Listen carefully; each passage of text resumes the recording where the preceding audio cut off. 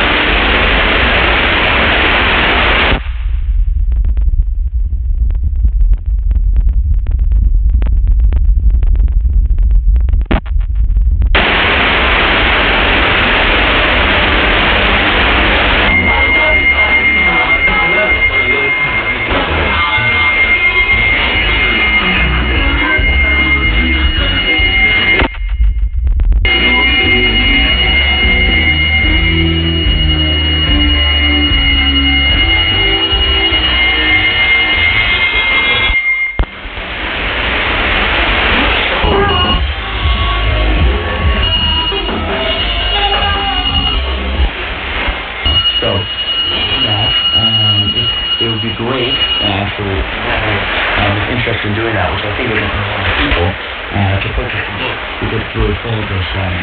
Right now you can